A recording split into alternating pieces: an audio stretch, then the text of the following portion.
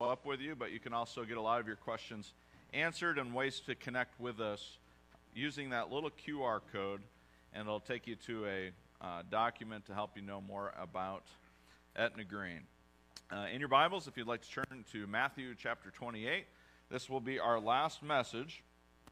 This will be our last message in our series that has walked us through the book of Matthew, and we've called it Kingdom Come. And Jesus' sort of culmination of the resurrection and his ministry and everything that came about that we celebrated last week is that the kingdom has come in Jesus Christ and the resurrected Lord. That this is the beginning of new creation and new life. And so we celebrate this new life. And Jesus gives his sort of last commission to his disciples and calling them to live for him and glorify him. So today is just an encouragement to find our lives today in Jesus Christ. And what does it mean to live under his authority? And how is he directing us? Mike and Rich had a crazy week this week. They're looking at me funny because I'm making up a story. They were visited by the EPA this week. They were out at the field, and they were like doing some inspections. And Rich and Mike, they both encouraged the guy not to go over to a certain field. And the EPA guy was upset with them, and he pulled out of his back pocket, and he flashed him a badge. And the badge, he said, "You see this badge? This means I can go wherever I want to." And Mike and Rich just said, "Okay, that's fine. That's fine." And so a few minutes later, he had gone and wandered into the field that they warned him about, and they see the guy just hightailing it. I mean, he's running as fast as he can, and Mike and Rich both, they knew what was going on. Old Henry, the old bull that back in the back, he had been chasing after him, and Mike and Rich both said, "Show him your badge! Show him your badge!"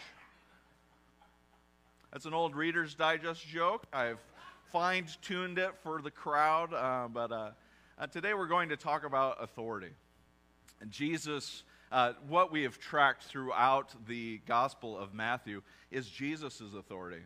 That Jesus comes and enters into the world. In Matthew chapter 1, we see Jesus is right in line with what God is doing to bring about a king, that his genealogy connects him to Israel and to King David, and all the way back to the promise giving to Abraham, that this Jesus is one who has true authority, genuine authority that comes from his people, from his promise, from the promise God gave, and that his family lineage points to his true, acceptable authority. He is a part of God's family. We see Jesus' authority on display in all of his miracles, and the raising of the dead, and in healing the sick, and giving sight to the blind, that Jesus has authority over sickness. We see Jesus' authority over creation, over the sea when he calms the storms. We see Jesus' authority over creation and life and food and all that we need when we see Jesus breaking bread and feeding thousands. Then we saw Jesus' authority to forgive sins throughout the story and healing not only the physical wounds, but the emotional and the brokenness and the sinful wounds of creation, that Jesus would have authority to forgive sins. We see Jesus' authority to forgive sins on the cross as he pours out his life as a sacrifice to heal us as the lamb, sacrificial lamb. We see Jesus' authority over death in the resurrection into new life. Jesus has authority and power over all things. And the question I have for you today is where does Jesus' authority end? It is over all of those things. Does Jesus have authority over you? Does Jesus have power and authority over your life?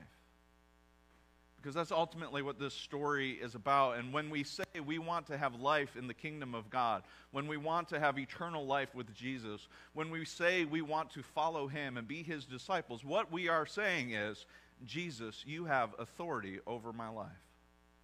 We sang songs beautifully of surrendering our lives to God. I give you all that I have. I surrender all that I am. And as I sang those words with you, I was thinking, is that true? Is that true that I have fully surrendered to God everything about me? Everything that I have, all of my possessions. Have I surrendered my family? Have I surrendered my ego? Have I surrendered people's perception of me? Have I surrendered all of the things that I sort of do to prop myself up so that you think well of me? Have I surrendered all of my possessions? Have I surrendered my time? Have I surrendered my attention? Have I surrendered all that there is about me to Jesus Christ? And what I'm asking is have I given in to Jesus' authority in my life? Do I embrace his leadership in every aspect of my life and my family and how I care for you? Do I trust in Jesus? And that is a question that every single one of us needs to ask as a result of walking through the Gospel of Matthew slowly. We have to ask, does Jesus' authority end where it meets me? Or does Jesus reign? Does he reign in my life? And do I walk with him? The disciples were encouraged by the women to go and meet Jesus and go into Galilee and find Jesus there.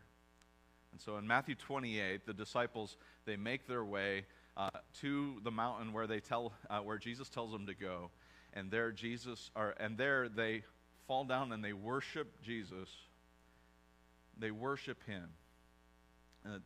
This story that I shared last week in the resurrection story of Jesus, I was weaving together the mountaintop experiences of the disciples and people interacting with Jesus and how that connected to the story of Exodus. And the end result was hopefully you seeing that as God brought about an Exodus for the life of Israel, God has started a new exodus for people to leave sin and leave death behind and experience a new life. There's one more mountaintop experience for the disciples, and it's the very end. It's Matthew 28 and 16. And the disciples there, they are given instruction, and it's one more time in which the Israelites are encouraged to worship God on the mountain. And there's a beautiful connection here that the disciples are welcomed to this mountain to worship God. And then the Israelites, they weren't allowed to touch the mountain that Moses was on. Their God and Moses are up there hanging out and talking, but they weren't allowed to even go near it and touch it. It would bring certain death to them. But we don't go to a mountain filled with fear and trembling. We go to a mountain filled with praise. They are celebrating the risen Lord. They are celebrating the risen Jesus, one who has all authority in heaven and on earth. So they worship and they glorify him. But then it says in Matthew 28, it says that they worshiped him. And then it says this really peculiar thing. But some of them doubted. Some of them doubted. Now, I'm thankful to friends in ministry, my friends Mark and Lauren and Bryce. We've all been working on this series together. And they're the ones that pointed out that the word there is not necessarily best interpreted as doubted. They said that there's actually a second word, and sure enough, when I actually dug into my Greek resources, I was like, oh, looky there. We use the word doubted, and doubted has a lot of negative connotations, right? It feels like maybe the disciples were kind of foolish. Like, how do you see the risen Jesus, all that he accomplished, and then doubt, right? Like, that doesn't feel right. And here's the second word, the second possible translation is the word hesitated. Some of them hesitated. And I liken it to this. Have you ever plugged in to your Google Maps on your phone and it gives you, you plug in the address and it gives you 4 different options to get to the same spot? Well, there's a hesitation, right? You say, well, what path do I choose? And, you can go for the no toll route, no toll roads, which is optimal. You don't want to give the man any more money than you have to, right? Or there's you can make the mistake that I did one time where I accidentally put the walking path, not the driving path. Don't do that. It takes a while. Ricky probably remembers that one. We were trying to get to the sand dunes, and it took 2 hours when it should have taken 45 minutes. But you have all of these options, and you have to figure out, well, what is the path that I'm going to take? And if you consider for a moment what the disciples have gone through, what do they do now in light of the resurrected Jesus has defeated death? I'm going to grant them the right to have a little hesitation. That they're hesitating. What path do I now take that Jesus is risen from the dead? What path do I now take that I realize that his kingdom has broken into the world? What path do I now take? What does my life mean to surrender all to him? And how does that look? And praise Jesus, he knows the hesitation. He knows that maybe there were doubts. And he knows our frailties and our brokenness and our needs. And so Jesus, he speaks with absolute clarity the directive that we should go. And he says, all authority in heaven and on earth have been given to me. All authority. There is no grounds in which my reign and my power and my presence cannot go. My presence stretches across humanity and the known world and beyond.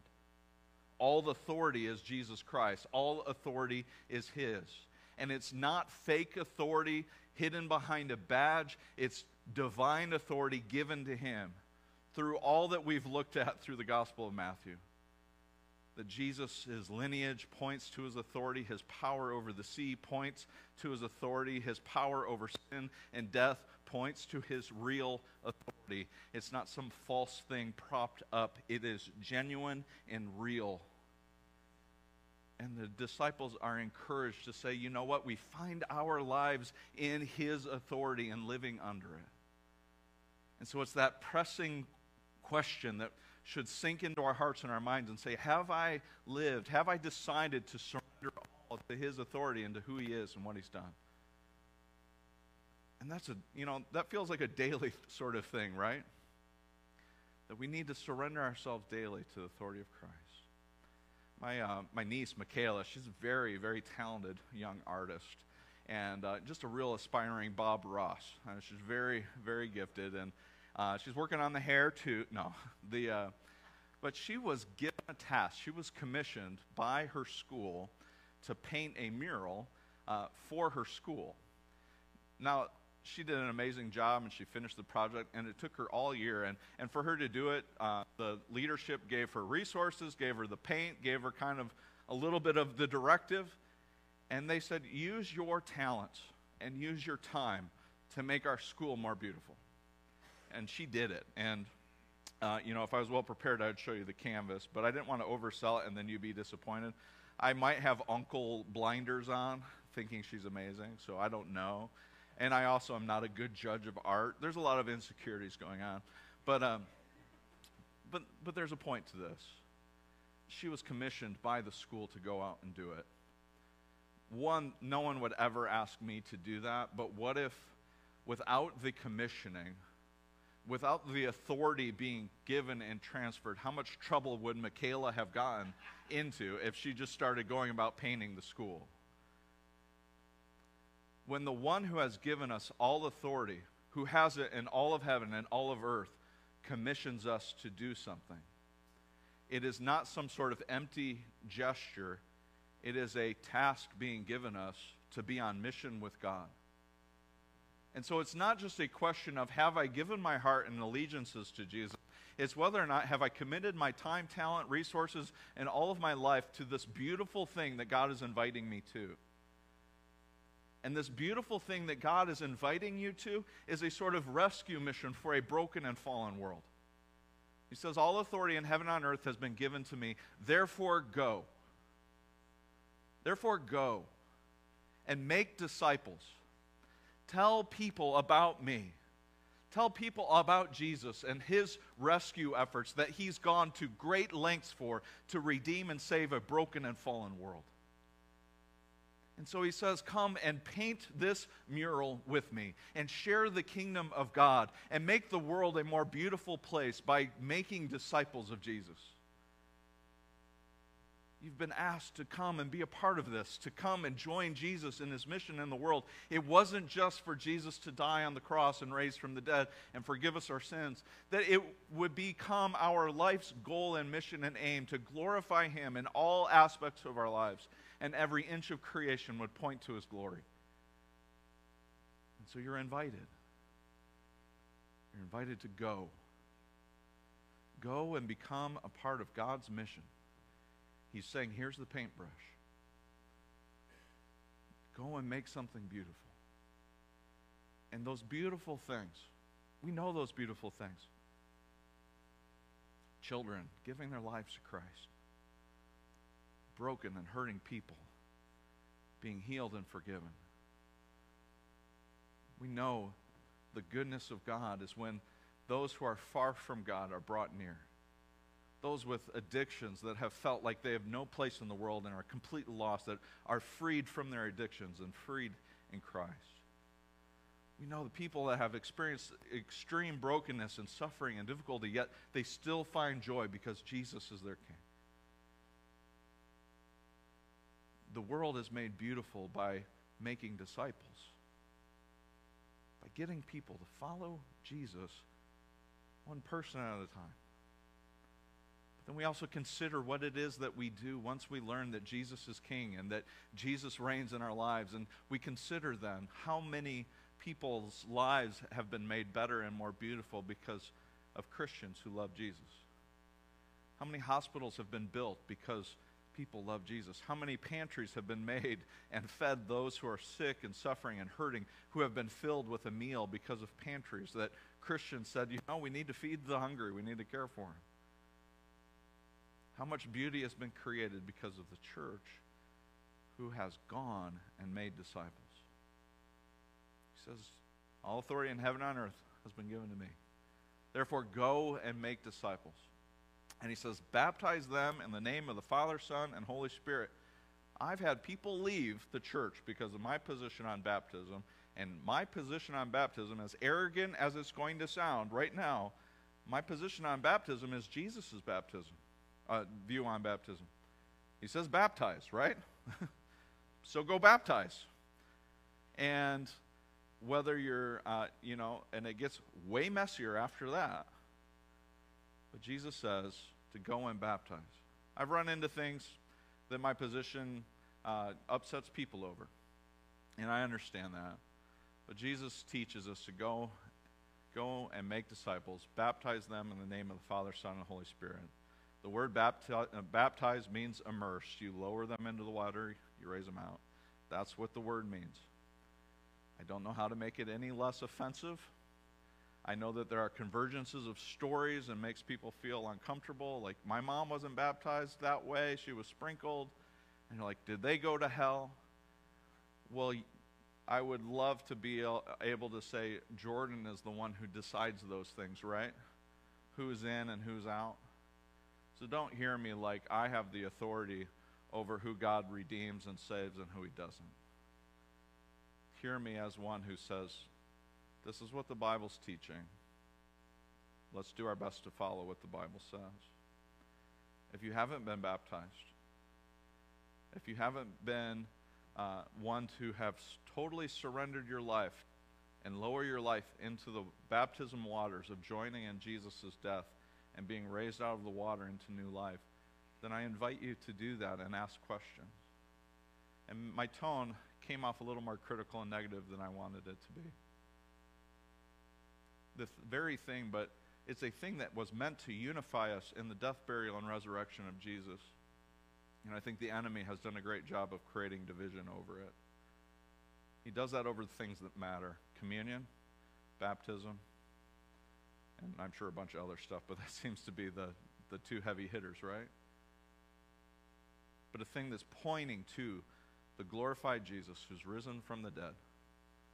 Let's find unity in that. That there is forgiveness of sins through Jesus Christ. We respond to that in confession of who Jesus is by entering into baptism, being raised into new life. If you haven't experienced that, you want to know more, if you want to argue with me about it, well, let's bring it on. And let's have conversations, though, about what it means to follow God and fully surrender our lives to Him. There are Christians who've been baptized, and it was honestly just a really awkward bath. They never fully surrendered. So let's talk about surrendering our life to Jesus and what it means. Let's fully surrender our hearts to God today and say, I live a new life in Him. I want to live a new life in Him. I want to be blessed and forgiven in a new life filled with the Spirit of God. And I believe baptism is a part of how you do that. I have to do the whole thing. I haven't memorized the scripture, but I have to do it in order, and so I have to recite it out loud. It's kind of like the ABCs, you know. It's like, where does L come in the alphabet? You have to do the whole thing to find out where it is, what comes before it. So all authority in heaven and on earth have been given to me. Therefore, go and make disciples, baptizing them in the name of the Father, Son, and Holy Spirit, teaching them to obey everything I've commanded. Teaching them to obey everything I've commanded. What did Jesus teach? He taught us, at the very least, two things, right? To love the Lord your God with all of your heart, soul, mind, and strength, and to love your neighbor as yourself. It's said that there's 613 laws in the Old Testament. I would say there's 2 laws in the New. 613 or 2. Would you like IKEA instructions or would you like Lego instructions? If you've ever experienced IKEA instructions, the 7 layers of hell, there's 6 is IKEA instructions, and then 7, no. It's not that bad, but it's really small pictures, and you just sort of hope to God the entire time that it comes together. Whatever. But Legos is one piece, one at a time, so easy a 3-year-old can do it. And it's not that the comparison breaks down, but it is the heart of God that says to us, if we would get these 2 things right, it's the heart of Jesus that says, would you love God with all that you are? And would you love your neighbor as yourself? And so then when we take that and we sort of flesh it out in our life and in our existence, and we think about what it means to teach others to obey Christ, it is to say the fulfillment of Christ is that through His death, burial, and resurrection, there is forgiveness of your sins. And He has poured out His love for you, and now I want you to go and pour out that love into the world. So treat others the way you want to be treated. Care for them, love them, be generous to them, pour your life out for them just as Christ poured His life out for you. And love God. Be in love with God. Think of Him. Consider His ways. Know what interests Him. Know His will. Know His heart. Seek His will above all else. And just examine your life. What in your life is outside of what Jesus commands us to do? What habits, what things do you fill your life with? What sort of things come out, the fruit that sort of comes from your life? Is it love, joy, peace, patience, kindness, goodness, faithfulness, gentleness, and self-control? Or is it all of the things that Paul warns us against in Galatians? Is it anger? Is it rage? Is it bitterness? Is it jealousy? Are these things coming out? Am I loving God? Am I loving others? So Jesus says, teach them to obey everything I've commanded. And if we just boil it down to just the absolute simplest form, there is no great commission without the greatest commandment. We have to have that supporting this commission. Otherwise, we're not beautifying the world. If you listen to people who have left the faith, if you listen to those who are bitter towards the church, if you hear those who are saying, yeah, Christians are nothing but a bunch of hypocrites, the Great Commission fails when Christians neglect the Great Commandments. It's that simple. And so let's get the greatest commandments down and seek to love God with all of our heart, all of our soul, all our mind, all our strength. Let's do our very best to eliminate the hypocrisy. We may never get all the way there, but let's work diligently at having a heart that beats and loves God, beats for and loves God, and that genuinely loves and cares for others. And then that gives us the sort of hand and feet to the Great Commission of what Christ calls us to. Let's support the commission with the commandment to love God and love others. Teaching them to obey everything I've commanded, and then it's this final promise. There was a great moment in the life of Moses, sort of wrestling with the Israelites. It was another mountaintop experience, and Moses is wrestling with God, and God drops this sort of hammer on Moses. He says, about this whole going with you thing, I'm not going to do that. And Moses' jaw hits the ground, and he says, that's not what we agreed on. And he said, well, they've been rebellious, they've gone after other gods, I'm really kind of done with this whole thing. And Moses says, if you don't do this, if you don't go with us, there is no chance. There is no chance for us to survive. There's no chance for us ever to make it where you're trying to get us. You have to go with us. And God's kind of like, well, I know that. And, oh, by the way, I'm going to go with you. And, and then this is where the cartwheel would come in, Rick. He wanted me to do a cartwheel today. We can pretend that Moses at 100 does a cartwheel, and he says, yippee, way to go, God. Thank you for going with us, because without you, we stand no chance at all. Jesus knows this about our condition. He knows those that hesitated are going to hesitate no longer if they trust in the presence of God that's going with them. And Jesus fulfills his promise, and he says to them, I will be with you to the very end of the age. On the mountaintop, one more time, God says, I will go with you wherever my Spirit is taking you. I will go with you. I will lead you. And so you can go and make disciples. You can go and teach people to follow him and fully submit to him through baptism. You can teach people about my commands and obey them. You can go and you can fulfill this mission. You can go and make the world the beautiful place I desire it to be. You can go and capture hearts for the kingdom of God. You can go and rescue people from darkness. You can go and tell people that they don't need to live in sin any longer, but there's a Savior who died for them. You can go and you can take the one hill after the next, proclaiming Jesus as Lord and King and victor over sin and death. You can help people know that there is one God who reigns, and his name is Jesus Christ. You can go, because he's going with you. He's going with the church. And so this mission doesn't depend on you. This mission depends on God going with you. It depends on this God who has commissioned you and given you the authority to go and be a part of it. And so I invite you to dream a little bigger about what it means to be a Christian in today's world. Are there people who need to know about Jesus? Is there a community that needs to know that Jesus is Lord, that he's died for them and rescued them? Are there people right here in our own congregation who need comfort and love and generosity and kindness and support and prayer and food and shelter and love and family? Go and make disciples.